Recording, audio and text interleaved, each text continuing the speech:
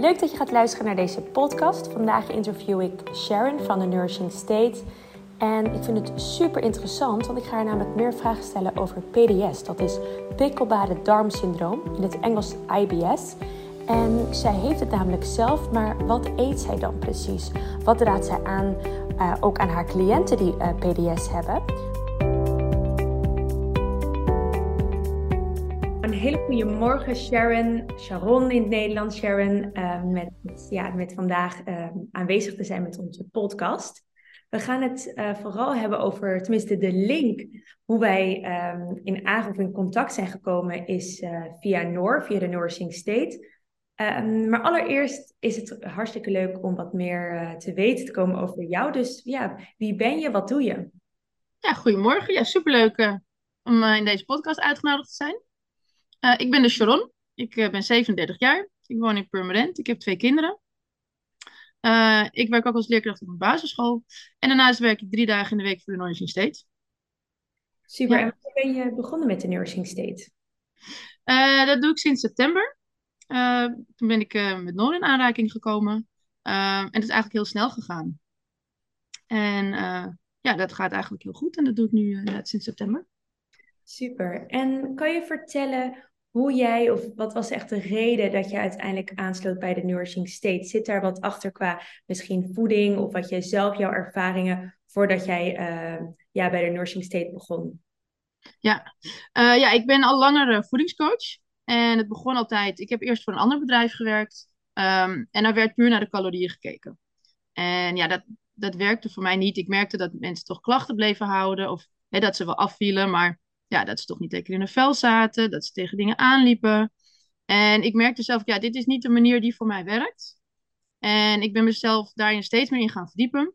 En op die manier ben ik me ook, ben ik met orthomoleculaire voeding in aanraking gekomen. Heb ik me ook orthomoleculair laten scholen. En ik merkte meteen, dit past veel beter bij mij. Voor mijzelf, maar ook met hoe ik met cliënten wil werken. Omdat je veel meer naar het individu kijkt en veel meer naar de voeding zelf. Niet alleen naar calorieën, maar wat heeft jouw lichaam nodig? Ja. En ja, hoe werkt dat? Wat moet jij wel eten, wat niet? En dat verschilt per persoon. En ik vind het heel interessant om daarnaar te kijken en daarmee aan de slag te gaan. Ja, mooi. Wat is echt het grootste verschil naast de calorieën, nu jij toch een beetje het koolhydraatarm dieet adviseert? Wat is dan daarin het grootste verschil met het werk wat je hiervoor deed en hoe je je cliënten hiervoor hielp? Nou, allereerst kijk ik überhaupt niet meer naar calorieën. Ja. Want dat hebben we gewoon losgelaten, want het is niet zo interessant. En het grootste verschil is dat ik inderdaad, we werken met bloedtesten. Dus je hebt een startpunt. En je weet dus je kijkt veel meer naar de klachten. En daar ga je mee in de slag. En zo'n bloedtest, dat is natuurlijk heel interessant om daar naar te kijken. En ja, dan weet je ook, zijn er tekorten of wat is er aan de hand? En dan heb je een startpunt, dan kun je gericht aan de slag. Dan is het niet maar wat rommelen, maar dan weet je waar je mee bezig bent. Ja. En dat is wel echt het grote verschil hoe wij werken. En, ja, en je kijkt puur naar de voeding zelf. De voeding en niet naar alleen maar wat krijg je binnen. Ja, duidelijk. Maar welke voeding eet jij? Wat past bij jou? Wat heb je nodig? Welke verhoudingen? Dus het is veel, veel persoonlijker. Ik denk dat het altijd heel interessant is, want ook voor de mensen die luisteren, het is dus zeker niet die calorieën. Het is ook echt de juiste voedingsstoffen die je consumeert. Ja, Niet alleen van, oh, ik mag tot dit aantal en dan kan ik bij wijze van spreken maar alles eten. ja, Dat het echt veel meer kijkt van, ja, wat doet de voeding voor mij? Hoe voel ik me daarbij? ja. Ja, en inderdaad, die calorieën zijn helemaal niet zo interessant. En dat maakt ook niet zoveel uit dan. Ja, Want belangrijk is natuurlijk dat je jezelf gaat voeden en niet gaat vullen. ja, Dat je zeker. er ook echt iets aan hebt. Dat je er ook echt bouwstoffen hebt. Dat je ook nog energie hebt. Hè? Ja, mooi. En jij bent vooral op je social media, vertel je veel over PDS, Ja, prikkelbare darmsyndroom. Kan je daar wat meer over vertellen en misschien je eigen ervaring hiermee? ja. Nou, ik heb zelf inderdaad 3 jaar geleden begonnen het met buikklachten. Mij zat het een beetje bovenin, had ik wat last. En op een gegeven moment, ja, steeds vaker. En ik dacht, wat is dit nou? En, nou, geen idee. En het was niet direct aan mijn darmen te koppelen. Dus ja, dan ga je een tijdje mee rondlopen, ga je dingen proberen. Ik wist het allemaal niet zo goed. Nou, toch een keertje naar een huisarts, bloed laten prikken. Ja, er kwam niks uit. Nou, uitgebreid bloed laten prikken nog een keertje. Ook niks. Nou, dan word je doorgestuurd naar de MDL-arts. Die gaat dan onderzoeken doen. Krijg je weer een echo, kwam ook niks uit. Ja, en dan krijg je dus te horen van ja, je hebt iets, dat erkennen we, maar we weten niet wat. Dus ja, dat is dan wel PDS. En ja, dat noemen ze dan ook een verlegenheidsdiagnose. Maar ja, ze kunnen daar verder niks mee. Dus ik kreeg ook te horen, ja, dit heb je. En ja, daar moet je maar mee leren leven. Ja. Ja, maar ja, daar nam ik dus geen genoeg mee. En op dat moment was ik zelf ook bezig met de opleiding orthomoleculaire voeding. Dus dat kwam toevallig heel mooi uit, waardoor ik daar meer over aan het leren was. En gewoon op mezelf ben gaan experimenteren met, ja, wat moet ik wel eten, wat moet ik niet eten, wat werkt wel. Ja, dus zodoende ben ik daar een beetje, ja, mijn eigen guinea pig geworden. En ben Ja. ik gaan kijken wat werkt. En ja, op die manier ben ik toch echt wel voor het grootste deel van mijn klachten afgekomen. Ja, mooi. En wat is voor iemand die luistert echt een van de symptomen? Jij had dan last in je bovenbuik, zeg je. Is dat dan gewoon een steek of hoe? Wat kunnen we daar... Ja, bij mij was het een soort pijn. En op een gegeven moment werd het ook wel erger. En begon het ook op andere plekken. Kreeg ik wel weer last in mijn buik. Maar de meeste PDS-patiënten die hebben echt wel last. Ja, je hebt buikpijn, opgezette buik, gasvorming, dus heel veel winderigheid. Je ontlasting, die kan of heel wisselend zijn, of juist diarree, of obstipatie, of een combinatie van. Soms zijn het ook klachten die niet meteen gerelateerd zijn, zoals migraine of zo. Weet je, dan koppel je dat niet meteen aan de darmen. Maar ja, het Ja. kunnen heel veel klachten zijn. Het kan één ding zijn, het kunnen meerdere dingen zijn. Het kan, de variatie van heftigheid wisselt. Mhm. Maar het is best wel breed aan klachten die je kunt hebben. Ja, en dus voor iemand die dat misschien heeft, gaat naar de huisarts. Wat kan hij of zij die kan aangeven van nou, ik heb gewoon last van mijn maag, noemt een Ja. symptomen. Wat zouden ze al meteen kunnen onderzoeken bij de huisarts? Nou, ze gaan natuurlijk eerst andere dingen uitsluiten. Ja, Maar verder ja, is dat natuurlijk lastig, omdat het natuurlijk veel klachten zijn. Dus er worden wat onderzoeken gedaan. En ze gaan natuurlijk altijd even aan je buik voelen en dat soort dingen. En op een gegeven moment gaan ze je doorsturen en kijken of er niet iets anders aan de hand is. En dan, ja, dan blijft er dit over, zeg maar. Dan is het dus PDS. ja. En ja, dat duurt soms even ook voordat die diagnose vast wordt gesteld. Nee, duidelijk. Dus je moet eigenlijk best wel ja, voor jezelf als iets hebben van nee, ik wil het echt tot de bodem Ja, uitzoeken en ik wil verder ja, onderzoeken doen en dus niet alleen maar genoegen nemen met oké, of je, nou, in jouw geval zeiden ze in eerste instantie van ja, we kunnen niks vinden. ja, nee, dus vinden ze niks. Dus zijn er geen ernstige dingen aan de hand. Hè, die sluiten ze dan uit. En dan Ja, is het, ja, we erkennen dat je iets hebt. Hè, die pijn, die heb je. Maar ja, we weten niet. Hè, we kunnen niet een lichamelijke oorzaak vinden. nee. Dus ja, dan is het PDS en daar moet je mee leren leven. En voor de mensen die PDS hebben, die dat weten, wat wordt er geadviseerd qua voeding? Nou ja, de reguliere artsen over het algemeen weten daar niet zo heel veel vanaf. Ja, Hè, er zijn natuurlijk artsen die dat wel weten, maar over het algemeen ja, is dat niet hun specialisme. Dus dat is lastig. Dus daar is het echt wel handig om dan inderdaad iemand voor te zoeken die daar inderdaad wel wat meer van weet. Maar ja, wat ik dan doe is inderdaad, ja, je hebt natuurlijk dat FODMAP-dieet. Dat zijn natuurlijk de fructoses, omdat veel mensen met PDS hebben echt wel last van fructoses. En de koolhydraten die kunnen dingen veroorzaken. Kunnen ook gluten zijn, suikers, lactose. Dat zijn dingen waar je natuurlijk last van hebt. En ja. die ga je natuurlijk voor een deel schrappen. Niet helemaal, maar je gaat wel veel aanpassingen doen in je voeding. Voeding is gewoon het belangrijkste om met PDS om te gaan. Om je voeding gewoon aan te passen. Duidelijk. Dus hoe was dat voor jou? Ben jij door je eigen onderzoek dus ook in aanraking gekomen met de FODMAP? Nou, het FODMAP was voor mij nog niet zo bekend destijds. En ik ben ook een EMB-test gaan doen. Oké. Dat is een energetische morfologische bloedtest. Dat is een ander soort test die de huisarts bij je doet. En daar kwamen inderdaad ook dat soort dingen uit. En dan, ja, dan merkte ik inderdaad ook die uit de test kwam dat ik inderdaad gevoelig was voor tarwe met name. Ja. Ehm, en vooral ook gluten, tarwe gluten. Dus Ja. niet alleen, ja, dus daar had ik last van. Dus daar ben ik echt wel in gaan minderen. En voor het begin ben ik dat ook gaan schrappen. En suikers heel veel erg gaan minderen. Deed ik al niet zoveel, maar inderdaad destijds nog iets minder Ja. ben ik met gaan schrappen. En lactose ben ik gaan vermijden. Dat heb ik echt een tijdje heel strikt gedaan. Om echt weer even te zorgen dat mijn darm ook weer ja, die darmwand ook weer wat sterker zou worden. Echt, dat die wat meer aan kan. En dat doe ik voor een groot deel nu nog steeds. Maar ik kan af en toe wel weer iets van brood eten. Of dat doe ik niet zo heel vaak, maar iets van Ja. lactose in zit. Dat kan wel, zonder dat klachten te krijgen. Oké. En heb je Maar als ik moet bijvoorbeeld niet een pizza gaan eten of zo. Want dan weet ik inderdaad, dat is meteen wel weer, daar krijg ik wel echt weer, heb ik echt wel weer buikpijn van. Maar af en toe in kleine hoeveelheden kan ik het af en toe eten zonder last te krijgen. Met Oké. mate. Ja, mooi, maar dat heb je dus ook in de loop der tijd opgebouwd. Dus dat je eigenlijk in het, wat ik beluister, eerst het ja, een beetje elimineren, Ja, eliminatiedieet. En ja. vervolgens dan rustig toch te kijken van, nou, ik voeg een beetje lactose toe. Wat gebeurt er met mijn lichaam? Krijg ik gelijk buikpijn? En dan zo een beetje te kijken van, wat gebeurt er? Ja, dat is inderdaad het interessante. Zo werk ik ook met de cliënt inderdaad. Eerst heel veel elimineren. Ja, En dan ga je het langzaam opbouwen. En dan inderdaad, ja, weer kleine beetjes. En dan goed luisteren naar je lichaam. Hoe reageert je lichaam erop?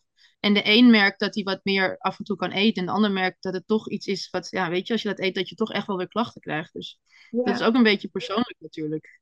Ja, en ook in hoeverre jij. Dat is het grappige hiervan. Want ik heb ook een paar vriendinnetjes die altijd last hebben van hun darmen. Dat zij dus ook hebben gehoord van, ja, dat heb jij toevallig. Dat, ja, weet je, daar moet je maar gewoon mee dealen. Waardoor wanneer ze ook pizza, et cetera, eten, dan zit het gewoon in hun systeem van, ja, oké, daar moet ik dan maar mee dealen. Dat ik dan dus kramp heb Ja. daarna en buikpijn. Maar dat is dus niet normaal. Nee, dat is niet zoals het hoort. Dat is niet normaal, inderdaad. Ja, En ja, PDS is natuurlijk niet helemaal te genezen. Het is niet iets waar je altijd van af kan komen. Maar er ja, is wel goed mee te leven zonder pijn. Het is niet dat je moet leren leven met pijn. Dat is niet normaal. ja. Dus van die pijn moet je wel afkomen. Dat is zeker gewoon haalbaar. Ja, en dus PDS is niet te genezen. Je bent in eerste instantie, je kan het elimineren, zoveel mogelijk de voedingen waar jij het meest gevoelig voor bent. Ja, Vervolgens kan je weer kijken van naarmate de tijd van oké, ik voeg toch iets toe, wat gebeurt er? Maar in feite zou jij nooit meer, als je PDS hebt, kunnen denken van nou, het is weg en ik kan nu weer gewoon ongelimiteerd wel een pizza eten zonder klachten. nee, ja, kijk, je darmen zijn natuurlijk, als je PDS hebt, zijn je darmen natuurlijk extra gevoelig. Ja, En je kunt natuurlijk wel, en als je altijd maar blijft eten, ja, dan blijven je darmen gevoelig. ja, En je kunt natuurlijk wel iets meer weerstand opbouwen in je darmen. ja, Maar ja, en de een heeft daar sneller last van dan de ander. Sommige mensen kunnen dan best een keer een pizza eten. ja. Dat is natuurlijk heel erg persoonsgebonden. En dan zul je dat best af en toe wel kunnen doen. Maar ja, dat moet je niet altijd maar 3 keer in de week gaan doen. Want dan krijg je gewoon weer echt wel weer klachten op de korte of lange termijn. Ja, nee, Dus duidelijk. ja, je hebt het. En ja, maar er is wel mee te dealen en goed mee om te gaan als je met wat kleine aanpassingen. Ja, en is dus voor PDS dus altijd, zou je dan bij jouw cliënten altijd zeggen van, het is het elimineren van melk, tenminste proberen dat te verminderen, lactose, suikers dus ook, en de koolhydraten. Ja, ja, dat zijn vooral de dingen die irriterend werken. Ja, die werken natuurlijk irriterend op je darmen. Daar kun je last van hebben. In meer of minder mate. Kijk, meestal is het intolerantie en geen allergie. En allergie heb je ook. Een intolerantie is iets waar je gewoon gevoelig voor bent. Ja, En dan weet je, dit moet ik gewoon niet te vaak eten. ja, Dus je kunt het eerst gaan we elimineren. En dan kun je het weer langzaam opbouwen. En kijken waar je echt wel en niet last van hebt. Maar ja, dan ga je wel kijken, oké, en soms kun je af en toe wel dingen eten. ja, Maar ja, in kleine maat, in een kleine hoeveelheid. ja, Niet duidelijk. weer dat je elke dag brood gaat eten. Nee. En Want dan focus krijg je weer klachten. Ja, en focus jij jezelf dan, wat raad je bijvoorbeeld aan jouw cliënten en wat eet jij zelf? Is het voornamelijk vezels? Is dat heel erg goed voor je darmen? Of ben jij meer van, nee, ik focus me meer op de gezonde vetten en de proteïne? Ja, een combinatie van. Kijk, die vezels die heb je natuurlijk nodig. Maar dan wel voornamelijk die uit groenten. Hè, Ja, die heb je natuurlijk nodig. Dat is gewoon belangrijk. En inderdaad, voldoende vetten, voldoende eiwitten. Dat is ook gewoon, dat is ook belangrijk. Dus we kijken naar het totaalpakket. ja, Maar ook nee, wel gewoon vezels, maar niet in hele grote hoeveelheden. Want ja, dat kan natuurlijk juist, ja, als je PDS hebt, kan dat juist wel weer extra triggeren. Kan je daar echt wel weer last van hebben van die vezels. ja, daar lees Dus ik ook veel over. Ik heb in het verleden was ik ook altijd van de groenten en heel veel groenten en salade, et cetera. Dat ik er nu achter ben gekomen dat bijvoorbeeld met name spinazie en toch bepaalde bladgroenten, ik daar heel erg opgeblazen van word. En buikpijn, dat je denkt, volgens mij klopt dit niet. Terwijl nee, ik meer als ik focus op vetten en proteïne, daar veel minder last van heb. Eigenlijk helemaal ja. geen last. Nee, die zijn natuurlijk ook helemaal niet irriterend voor je darmen. En die Ja, koolhydraten, hè, die kunnen dat wel zijn. En ja, sowieso, keto en koolhydraatarm eet je natuurlijk al niet zo heel veel koolhydraten. Ja, Dan klopt. focus je natuurlijk meer op de vetten en de eiwitten. Ja, En die koolhydraten die zijn wel belangrijk, maar dat als je die eet, dan is het wel belangrijk dat je kijkt naar welke je dan eet. ja, ja, perfect. En hoe ziet bijvoorbeeld jouw dag eruit als je ons meeneemt in je ontbijt, je lunch en je diner? Ja, dat wisselt heel erg natuurlijk. Maar ik probeer altijd ontbijten, hartig ontbijten. Ja, Met meestal gekookt eitjes of gebakken eitjes, omeletje of dat soort dingen. Ehm, Lunch maak ik dan vaak wel eens gegrilde groenten. En daar doe ik dan nog wel proteïne bij. Weet je, kip of dat soort dingen erbij. ja, Avondeten eet ik gewoon met mijn gezin. En ja, ik vind het ook belangrijk om dan niet altijd maar een aparte maaltijd te hebben. Dus meestal eet ik dan gewoon, ja, of we eten iets van nou, vlees met groenten.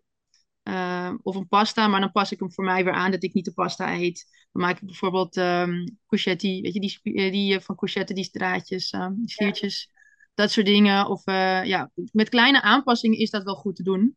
ja, En de kinderen ja, die eten niet hetzelfde als ik, die eten niet per se koolhydraatarm.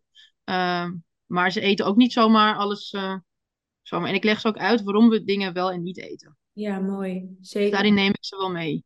Dat Ja, ze ook hartig ontbijten. Dat vind ik wel belangrijk. Dat ze niet met zoet ontbijten. Dus dat vertel ik ze ook waarom we dat doen. En ja, ja. dat is heel inspirerend. Dus dat je eigenlijk je kids zo opvoelt dat ze niet al gelijk in de ochtend een glucosepiek hebben en dan alleen Ja, door blijven snaaien en toch alleen, ja, dat ze het echt meer ja, constant piekjes krijgen. ja, heb ik ze ook uitgelegd inderdaad. Want ze gaan daar natuurlijk naar school. Hè, wat het op school met je doet. Met je concentratie, met je energie. En ja, de jongste die neemt dat aan. Die denkt, nou, ik weet het al wel. En de oudste, die is ook 11. En die vindt het ook wel interessant. Die stelt er ook wel vragen over. En ook als we soms iets eten, dan zegt ze, is dit gezond? Is dit handig? Kan ik dit eten? Of, het is heel Ja, grappig om daar ook met de kinderen over in gesprek te gaan. absoluut. En je werkt dus in het onderwijs ook, 2 dagen per Ja, week. Zie jij dat er een groot verschil dan met de broodtrommel van jouw kinderen en als je dat dan ziet, de kinderen die jij lesgeeft, dat... ja, ja. Ik vind het altijd heel leuk om bij de overblijf even een rondje te lopen door de klas en even te kijken wat kinderen in hun trommeltjes hebben. En ik moet zeggen, soms schrik ik daar ook echt van. Dat ik denk, wat geef je je kind mee? Dat kinderen echt croissantjes hebben, kaasstengels. En dan niet een keertje, maar echt heel vaak. Ja, Of allemaal witte boterhammen met boterhamworst. Dat ik denk, oh, ja, dat is gewoon vullen en niet voeden. Terwijl ik denk, juist bij school gaan de kinderen en in de groei. Zo belangrijk dat ze gewoon goed en voedzaam eten. absoluut. En soms ga ik er wel eens ook over in gesprek met kinderen, maar dan in het algemeen, hè. Ja, Om ze daar dingen over te vertellen. Ik werk op een basisschool. Ik heb de bovenbouw, groep 6, 7, 8.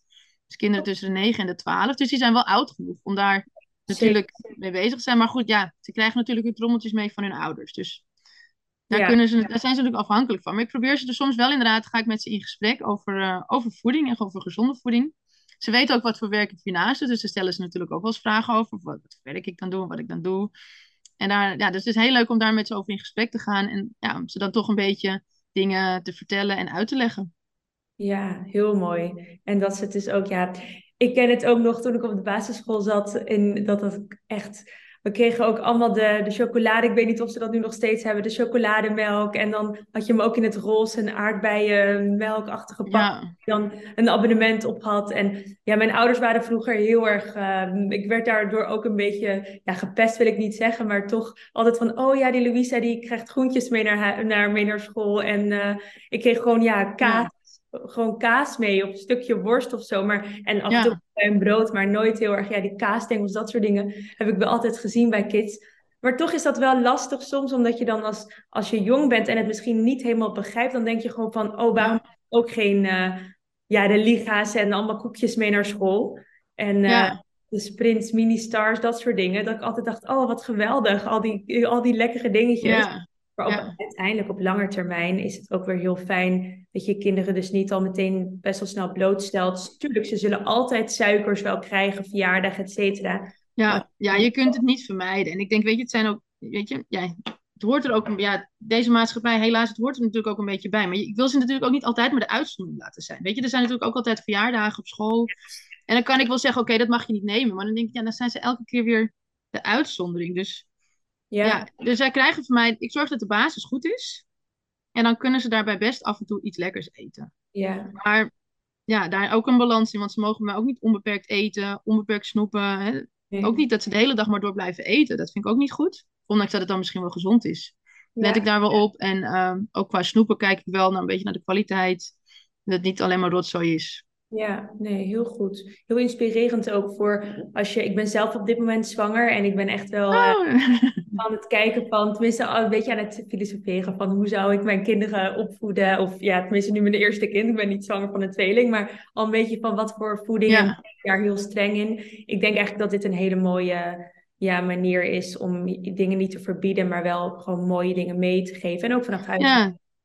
Ja, de basis gewoon goed is. Ja, zo ben ik ook begonnen met interesse voor voeding. Vanaf dat mijn oudste geboren is en aan vaste voeding toe was, ben ik me daarin gaan verdiepen. Dat ik dacht, ja, weet je, zo'n kleintje, je wilt wel gewoon goed doen. En ja, je leest van alles erover. En ja, toen ben ik mezelf in gaan verdiepen ook.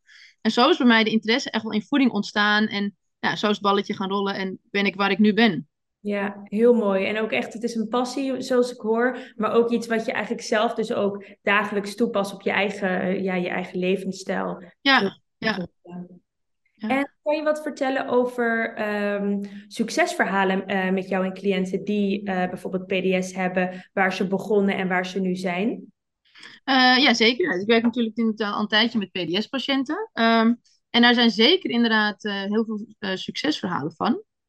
Ik werk natuurlijk in trajecten, omdat ja, je moet natuurlijk iemand voor langere tijd begeleiden en niet één keertje of eenmalig. Nee. Je gaat natuurlijk dingen aanpassen en dan ga je fine-tunen en dan ga je kijken wat wel werkt en wat niet werkt.